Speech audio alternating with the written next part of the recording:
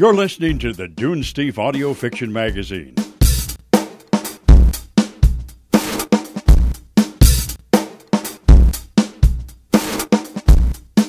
And now here's your hosts, Rish Outfield and Big Anklevich.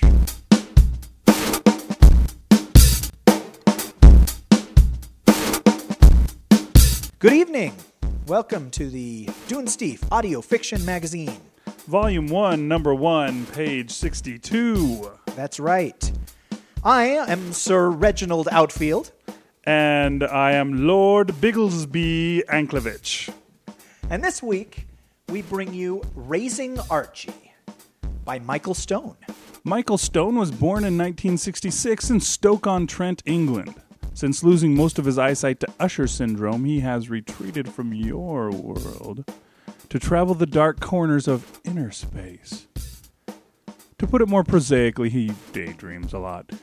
Michael's work has appeared in numerous publications. In 2008, Baysgarth Publications published Foretold, a collection of his novellas, with a foreword by award-winning fantasist Gary Kilworth. It's available through the usual outlets. If you fancy a signed hardcover, contact him via his website, www.mylefteye.net. This story was first published at electricspec.com in 2006. It is copyright Michael Stone. Hope you enjoy it.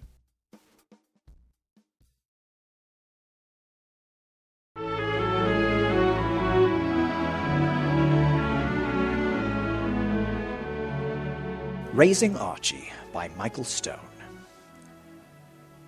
The trilling dragged me through several layers of warm slumber. I sat up and swept the bedside cabinet with the flat of my hand, before realizing I didn't need my glasses to answer a phone. Brenda turned to face me, concerned. Dead-of-night calls are not the norm in our household. Hello? Dave? What's that, mate? You've got a what? Okay, well, I'm sure it can wait until tomorrow. I checked the glowing red digits of the clock radio and corrected myself. Later today. Good night. I put the phone down. Brenda murmured. What did you want, James? Well, it's all a bit odd, really. Dave had seen a listing on an auction website for some kind of big egg. No description to speak of, but a few left clicks and £30, and 1 penny later, the egg was his. Now, apparently, an animal had hatched. He wanted to show me his new pet. I picked the phone up and dialed. I'll be there in 20 minutes, mate. You Burke. Brenda said, and rolled over. I shrugged, unable to explain the contagious excitement, the sense of curiosity awakening in the marrow of my 39-year-old bones. A feeling that quickly dissipated in the frigid night air as I drove over to Dave's house. All the windows of his semi-detached glowed in the blue blackness. This, I thought as I slammed the car door and walked up the path, had better be good. Dave snatched open the front door, dragged me in, then shut it behind me. I started to complain, but he spun me around. You've got to help me find him. The little sod disappeared while I was on the phone to you. Whatever you do, watch you don't tread on him. He's grey and... He made a fist. About so big. He dashed up the stairs, leaving me blinking in the harsh light of the hall. I sauntered into the lounge and found shards of dull grey eggshell nestling in cotton on a glass coffee table.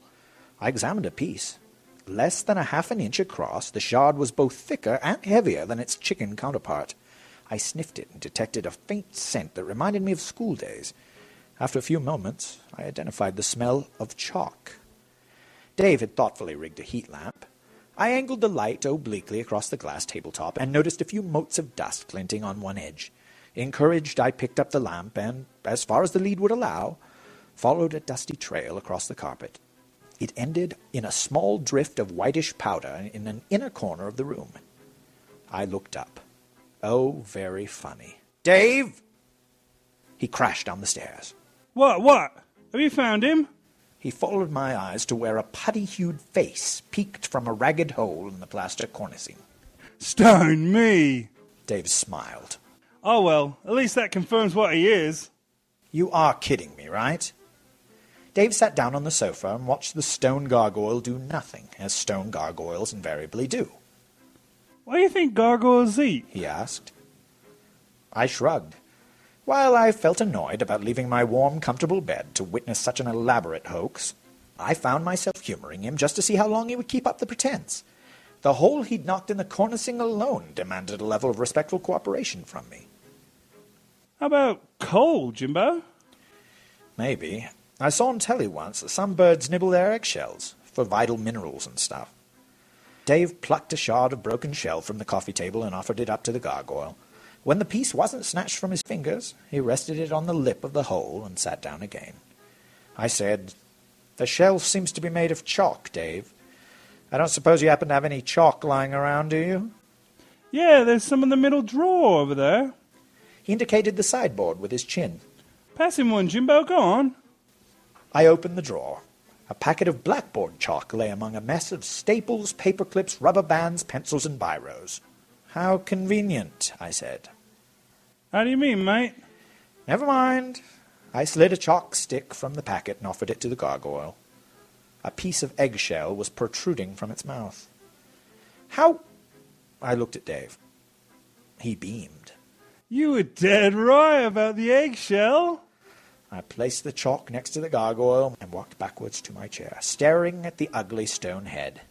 Dave rose and peered closer at the thing. While his head blocked my view, I heard a distinct crunch. He jerked back and exploded with laughter.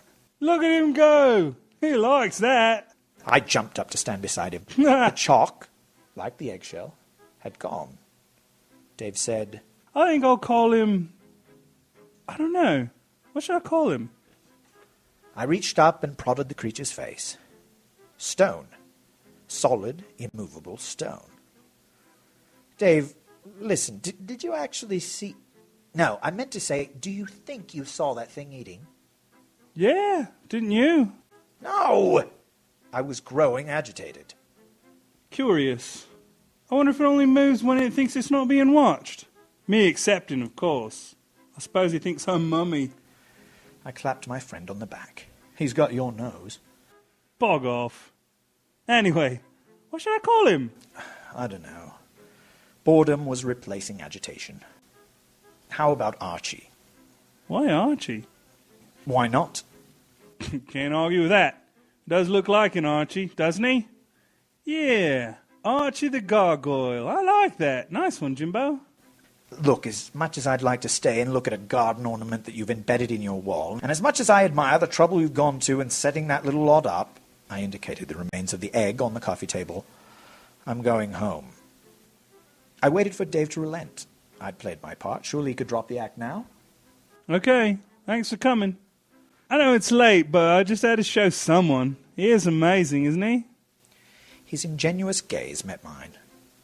I shook my head and left.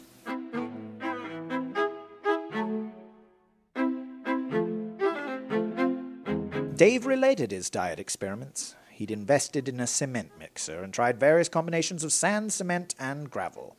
Although Archie liked sticks of chalk fed by hand, Dave guessed that an exclusive diet of chalk would not be healthy for a growing gargoyle. I sat on an upturned bucket in Dave's yard and smoked a cigarette while he shoveled more sand into the mixer. "What's on the menu today, Mummy?" 2 pots fine gravel and sand to 1 pot cement, with just a hint of silica and graphite for seasoning. I've told him if he eats it all, and only if he eats it all, he can have 2 chalk sticks as a special treat. I'm trying to wean him off the chalk. Isn't that right, Archie? Archie, squatting before a smaller bucket, reacted with stoic indifference. He was, I noticed, a slightly larger figurine than the one I'd seen a week before. More canine. He had a muzzle and pointed upright ears. A rough tongue protruded from fluted lips. "How long are you going to keep this up, Dave?" He turned Archie's dinner a couple of revolutions before adding water from a hosepipe. Keep what up, mate? This! I mean, what did the neighbors think? As a local planning officer, I was accustomed to disgruntled citizens complaining about their neighbors. "Do you take him walkies?" I take him out in the car up Stratford Hills. He hates being watched, and it's nice and quiet up there. Not too many folks about after 8. He's learning to fly. I looked at Archie's stunted wings and grunted. I ride around on my bike, and he follows, flapping his wings and trying to keep up. His face became animated when he talked about his pet gargoyle. I wish you'd come and watch. "Maybe I will someday," I said, meaning not on your life, pal. I wasn't buying any of it.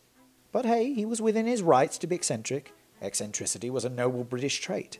Someone should have slapped a preservation order on him and paid him his dues for keeping old traditions alive. I smiled as he tipped some sandy gruel into Archie's bucket and patted the statue fondly on the head. I enjoyed the role of passive observer, but the milk of kindness flowing through my veins was somewhat soured by the niggling question of why he had chosen me to take for a ride.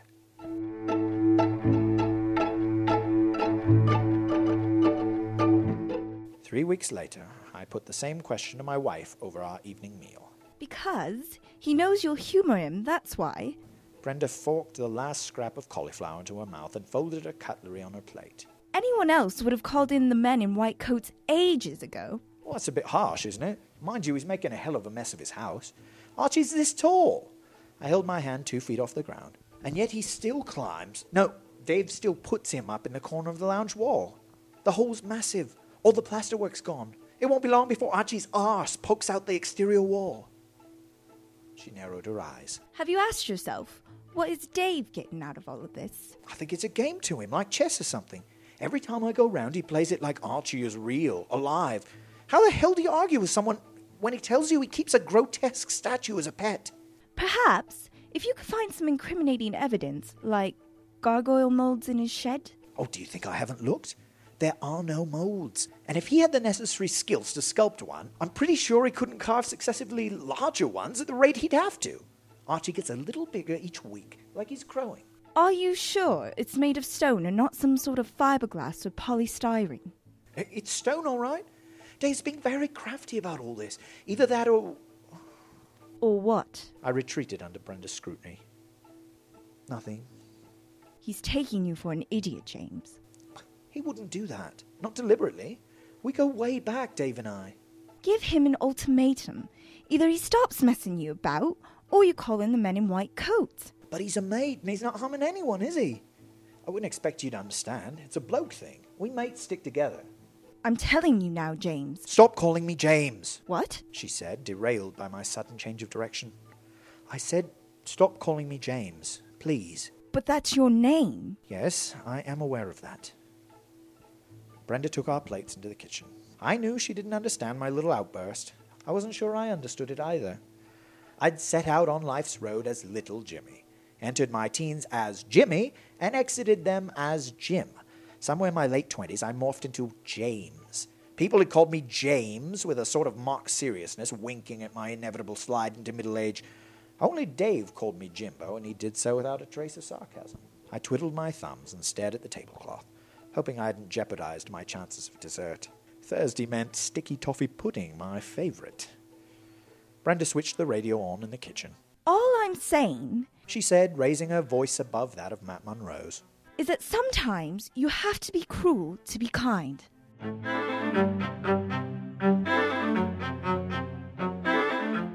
Dave and I were sitting in his lounge on a pleasant summer evening, the windows flung open to birdsong, ice cream van chimes, and the clatter of lawnmowers as Homo suburbia tamed squares of nature. I waved a tin of lager at the statue in the corner.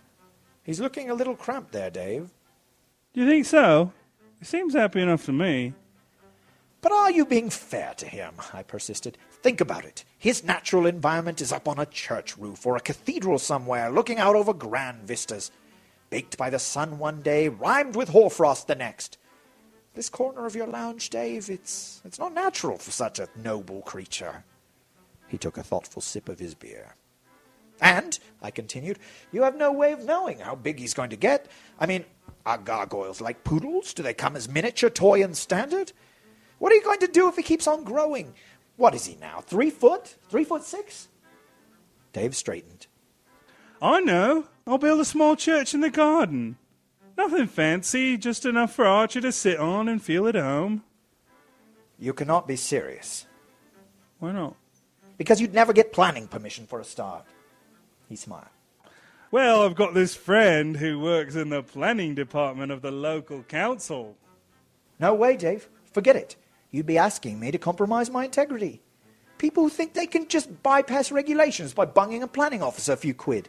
I deal with that sort of crap every day. I certainly didn't expect it from you. Dave eased back in his chair. No, Jimbo, you're right. Sorry. Yeah, well, A church in your garden's a stupid idea anyway. I took a photocopy from my top pocket and flattened it out on the coffee table. Listen, I've been doing some research at work. There's this church in Thuluin. It's in Wales. It dates back nearly 500 years. I swiveled the paper so Dave could see it. It's covered in carvings of masks, gargoyles, weirdy beasties. So? So he would be among his own kind. This is where he belongs, out there in the open. It would be perfect. Look, I'll leave this here with you. Think about it, mate. You're going to have to come to some sort of decision about what to do with him sooner or later. You've known that all along, haven't you? Dave shrugged. He's becoming reliant on you, I said. You've done a great job bringing him up so far, but leave it too long and he's not going to be able to fend for himself in the wild. He needs to be among his own kind, Dave. Let him go. It's a kindness. It's just that I'll miss him. And I'm sure he'll miss you. The church of St. Ilefew overlooked farmland to the east and north, the graveyard and a narrow country lane to the west, and a caravan park to the south. Once we had located the village of Thuluinuagagog, the church had been easy to find. 3 grotesque gargoyles topped a solid squat tower thrusting into the darkening sky. Contorted faces peered at us from every surface. I pulled into the lane leading to the caravan park and climbed out to open the gate, the salt tang in the air reminding me that we were near the coast. Archie will like it here, I thought, and then shook my head at the unconscious slip. Once we were in the park, I lifted the rear door and reached for Archie. Come on, Dave, let's get this over with before it gets too dark to see. The last thing we need is for someone to come along and start asking us daft questions. Or questions that would solicit daft answers. I slid the stone effigy along the floor and tipped it over. Dave appeared at my side. Careful with him. He took the head and I grabbed the feet. On the count of 3, I said. 1, 2, 3, lift! Due to the confined space, I failed to raise Archie over the tailgate. There was the painful screech of stone dragging on metal, and I was looking at a nasty scratch in my paintwork. Oh, for crying out loud! Dave elbowed me aside. Leave me to it, Jimbo. There's no way you'll get him out by yourself.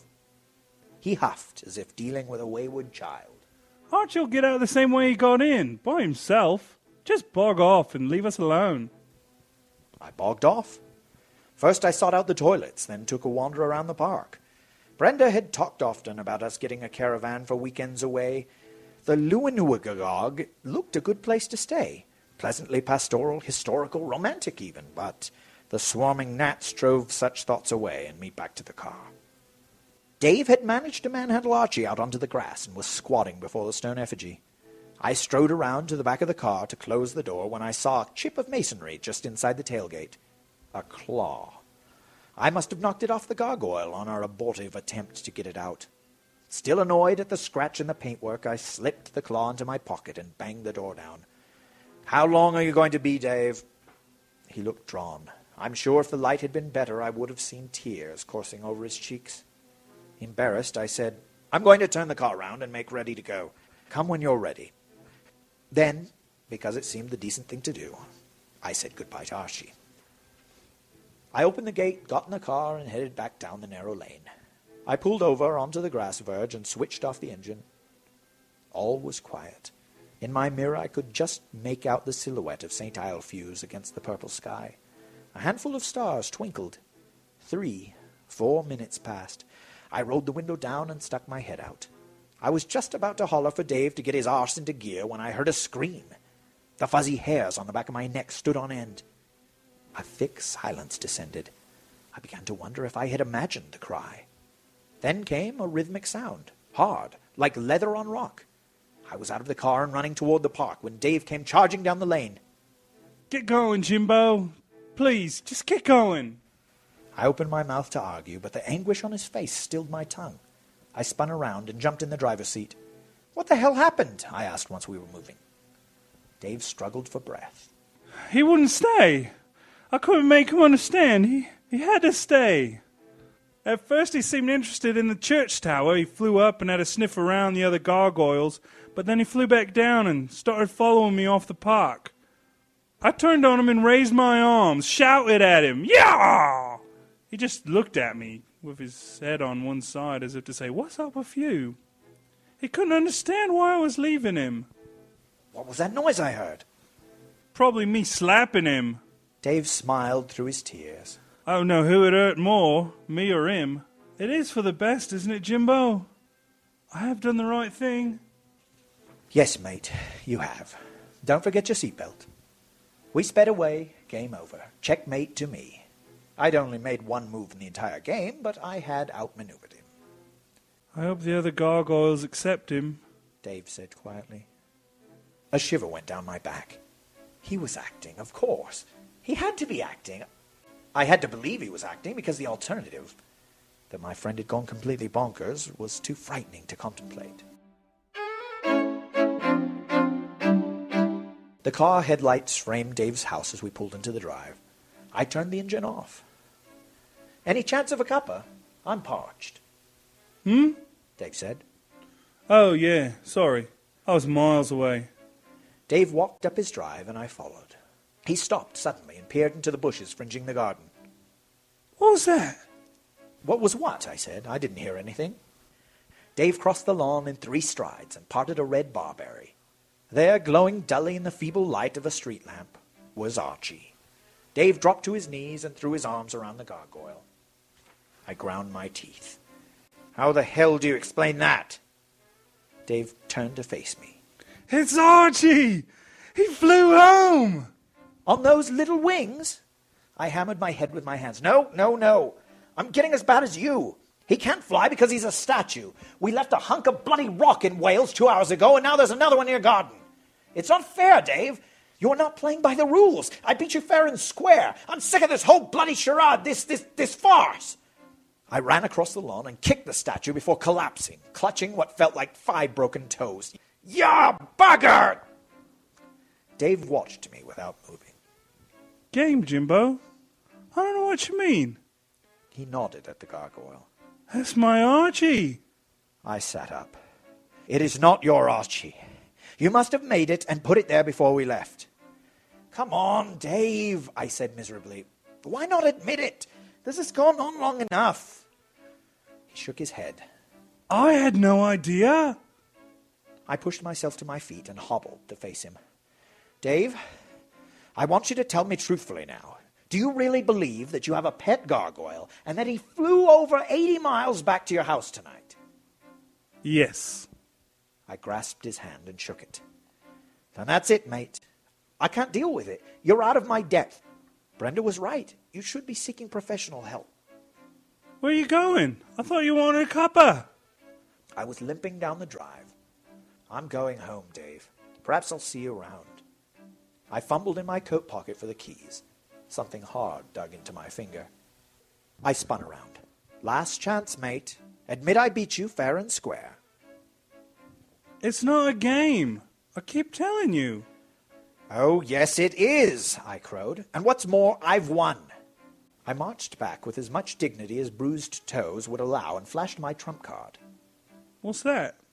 It's a claw. It came off the gargoyle we left behind at St. Iolfew's.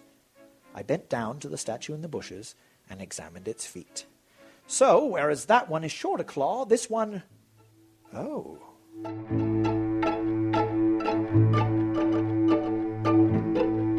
Within 3 months, Dave's garden had become a trench. I left Brenda in his kitchen and ducked as a digger bucket narrowly missed my head. Sorry, Jim, the operator called down. No worries, I shouted back. Where's Dave? He pointed to the pavement where Dave was facing down a clearly irate neighbor. I ambled over to mediate. Good morning, gentlemen.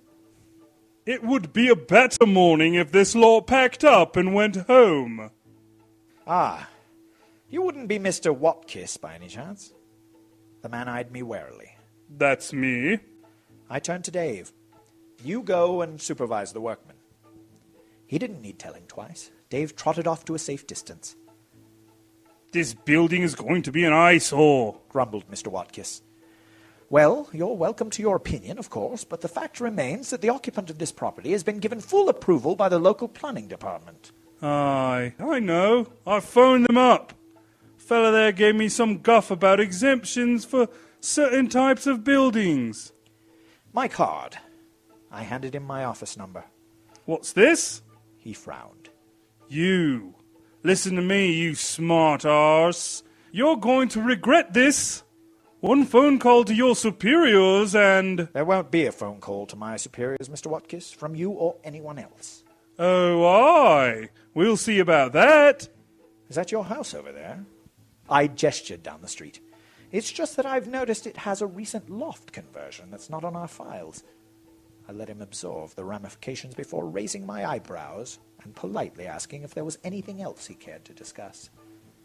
He stamped away, muttering. Dave clapped me on the back. I owe you one there, Jimbo, thanks. Think nothing of it, mate. I had no idea compromising my integrity could be so much fun. We surveyed the battlefield of his front lawn where he had been permitted to build a chapel. Fortunately for Dave, the planning officer who received his application had uncovered a little-known statute allowing an exemption for building line infringements if the building was religious in purpose. I only hoped no one ever asked me more about it. I'd have to write the statute. Brenda came out of the kitchen carrying a plate of beef sandwiches. Dave and I grabbed 2 each. Thanks, Brenda. She took the rest to the workman. Your Brenda's been a real brick, Jimbo. It's funny, but I've never really got to know her that well. You'll have to bring her around more often. Does she know about... He tipped his head at Archie, who was sitting by the back door watching the construction of his new home. Kind of. She will, given time. Dave sauntered off, humming contentedly. I fished in my pocket for a stick of chalk and placed it in the gargoyle's muzzle. Don't tell Mummy I'm feeding you these, I said, and chuckled as a rough tongue licked the dust off my fingers.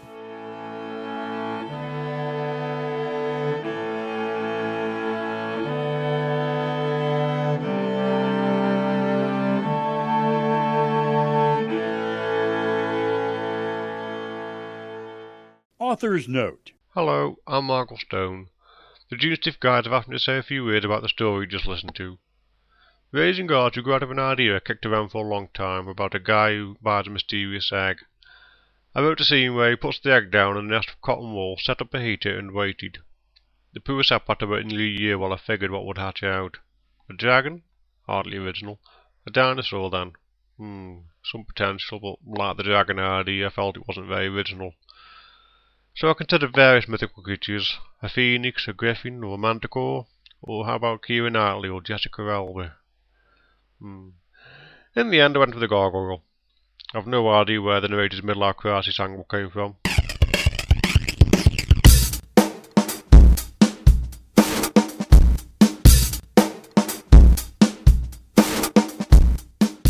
All right, so we're back. I am Lord Bigglesby Anklovich.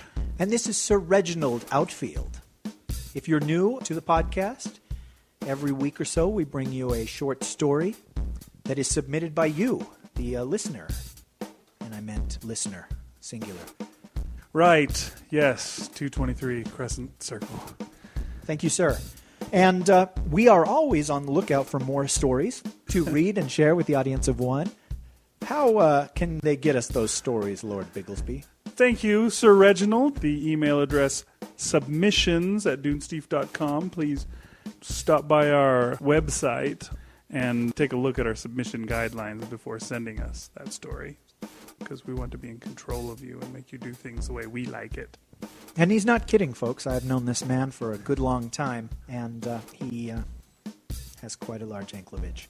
Anyhow, as you can tell from listening to the story this week, we are not from the great land of England. I like to do several voices. I like to do accents. I like to do impressions. But keeping it up for a full story, that was a challenge. Yeah, very difficult. And I want to apologize to Mr. Stone if, in some ways we didn't do justice to his fine country. I'm an Anglophile myself, and I wish that were my real accent. It's not. Lord Bigglesby did email him and warn him that we were going to mangle the proper British tongue. And especially mangle the Welsh that we were forced to speak. Folks, if you had access to the full director's cut of Raising Archie, you would hear a lot of profanity and a lot of exasperation at the pronunciation of Thuluinigagog. Is that what it was? Thuluinigagog? That's right. See, your guess is as good as mine. Being from across the pond to you, Mr. Stone, there's a lot of grief that we hear about American actors not being able to pull off an English accent. The one that always comes to mind for me is poor Kevin Costner in Robin Hood, Prince of Thieves. Now, that movie came out in 91, and before 91 was through, everybody had a chance to make fun of his English accent, as small as it is throughout that movie. We actually have a sample of that. Okay. My father was no devil worshipper, and I'll have words with any man who says otherwise. Thank you, Kevin. Very nice. The guy gets a lot of grief from that. My uncle still insists that Kevin Costner's not a good actor. And there are some actors, Gwyneth Paltrow does a really good English accent. Robert Downey Jr., really good English accent. Sting, I've heard. Yeah, he has a nice one. I gotta be honest.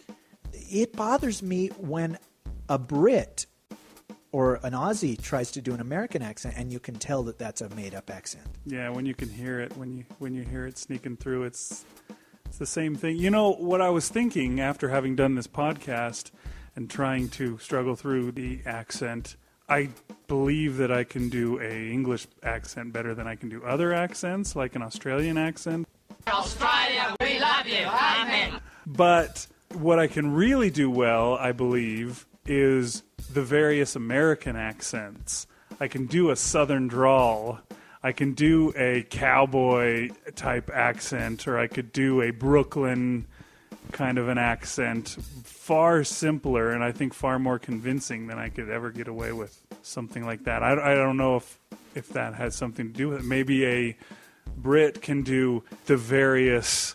A Geordie accent or a Cockney accent. Right, a Geordie or a Cockney or even Scottish, but then going to American it would be more difficult. I don't know. I mean, you've told me your experience on working with Dr. House and what he does. That's true. Okay, yeah, I worked on House MD in the second season over at the Fox studio lot, and every single day that I worked on that, Hugh Laurie would speak just like his character. He would speak with his American accent, when he was getting food or when he was talking to the director or whoever happened to be around.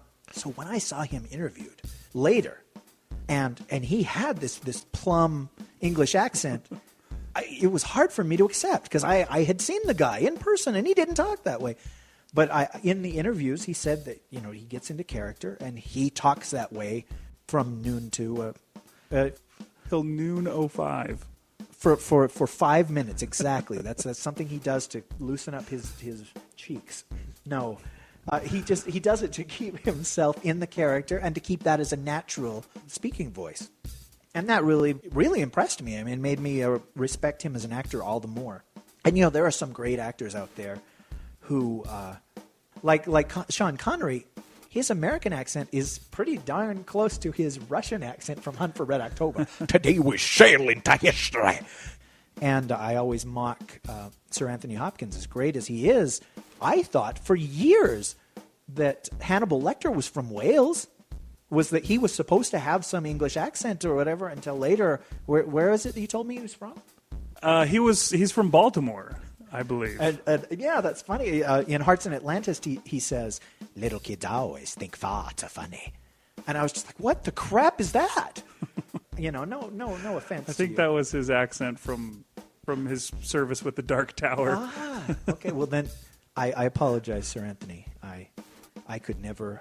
You could never have mastered that whole Dark Tower accent. It's tough. And one other story I wanted to tell was I interviewed Carolyn Blackston, who played Mon Mothma in Return of the Jedi. And I asked her, I said, hey, were you at all worried that your voice would be dubbed over by an American? Because in Return of the Jedi, unlike Star Wars and Empire Strikes Back, he Americanized some of the Brits, some of the Imperial officers suddenly have an American accent, even though the actor didn't have it. And I asked her about it, but she said, I don't know what you mean. Can we play the Emperor has made a critical error and the time for our attack has come? Can we play that? The Emperor's made a critical error and the time for our attack has come. She said that that was not an English accent, but that she had been doing something called a mid-Atlantic accent. Mid-Atlantic. Which is supposed to be like half English and half American, something in the middle. In Isn't that weird? between American and British, is it? What is that, like Bermuda? Greenland? If the Emperor has made a critical error and the time for attack has come is not an English accent, then I just don't know anybody that talks like that. I used to think that Darth Vader had an English accent. How about you? I don't know. You really think Darth Vader? Well, quote Darth Vader in a Darth Vader voice and see if you can do it in an American cadence. What does Darth Vader say? Don't make me destroy you. Yeah, I guess it does sound kind of like, but... We'll say, you do not yet realize your importance. That, the way... Your sister. You know what I mean? And sister. That sounds to me like James Earl Jones doing an English accent. I don't know. Because in the last awful Star Wars prequel, when the trailer came out, you heard him say, Master. And I always thought, whoa, what the crap? Because Vader always said Master.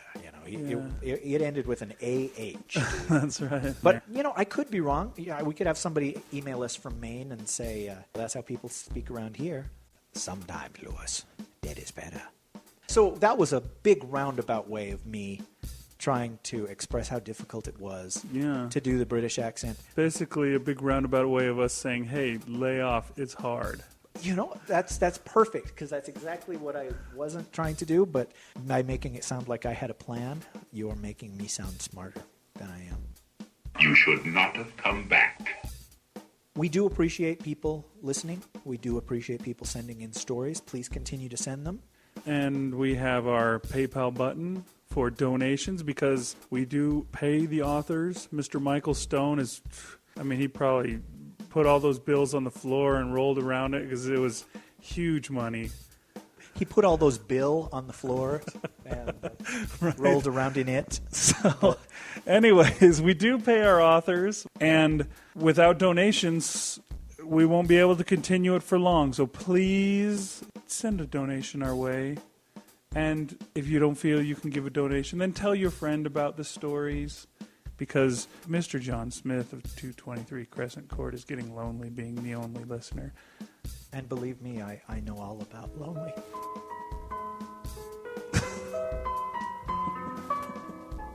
No, I'm sorry. You said that they should donate. And, if you click on that PayPal button, you'll get to say, I pressed the button. And folks, that gives me so much joy. I'm welling up inside. At the same time, I know that not everybody loves our podcast.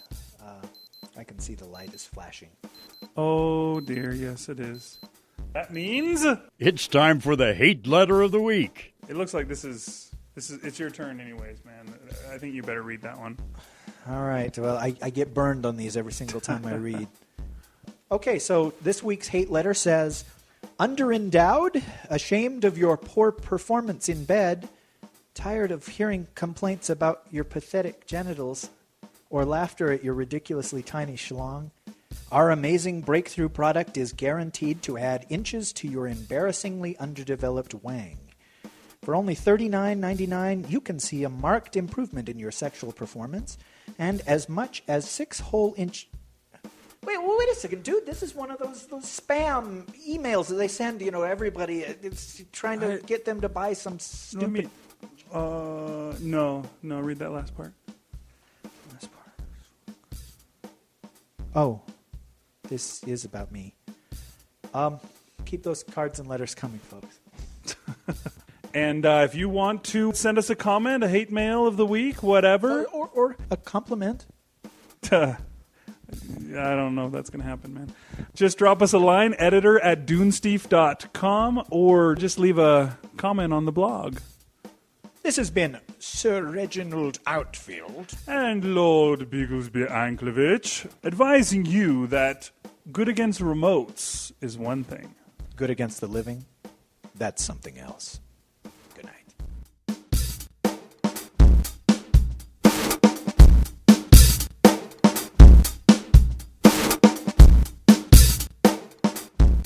Thank you for listening to the Dunesteef Audio Fiction Magazine.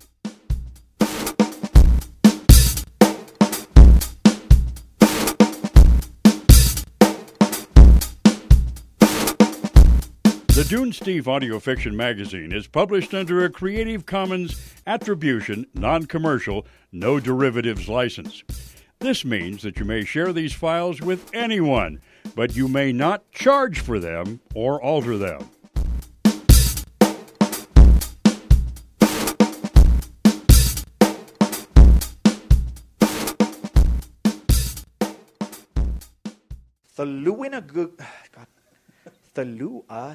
Thaluan uagagog. Thaluan uagag. Thaluan uagagog. Thaluan uagag. Thaluan why didn't he just say it was Thaluan uagagog? Thaluan uagagog. It looked us. Thaluan Nuan.